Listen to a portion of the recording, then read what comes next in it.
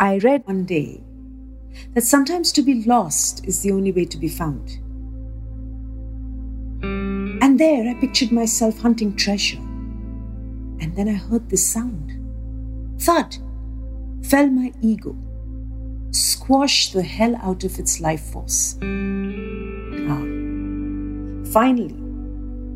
Finally it felt the way it felt to be liberated, and nothing seemed more sure. Life isn't a bed of roses. It comes with its share of cacti. So let's not do the two apart. You know why? Because they're tucked in tight.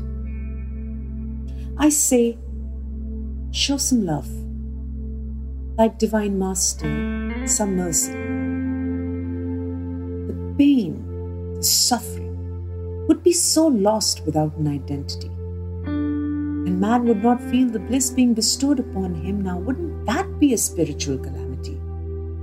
Isn't duality the essence of nature and duality the essence of God?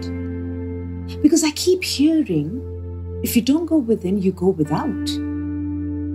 I say let's not question the good design. You know why? Its design is mathematical beyond science.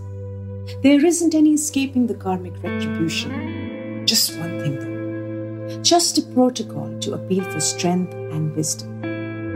Now some call it prayer, others say it's meditation, some call it art, some call it musical preparation. Whatever you name it, whatever you call it, so long as you stay with it, flow with it, isolated, motivated. There's nowhere else you should be, you'd rather be than right here, right now. Let's live for the dream that one day we'll cross the bridge together. And that's how we'll get out.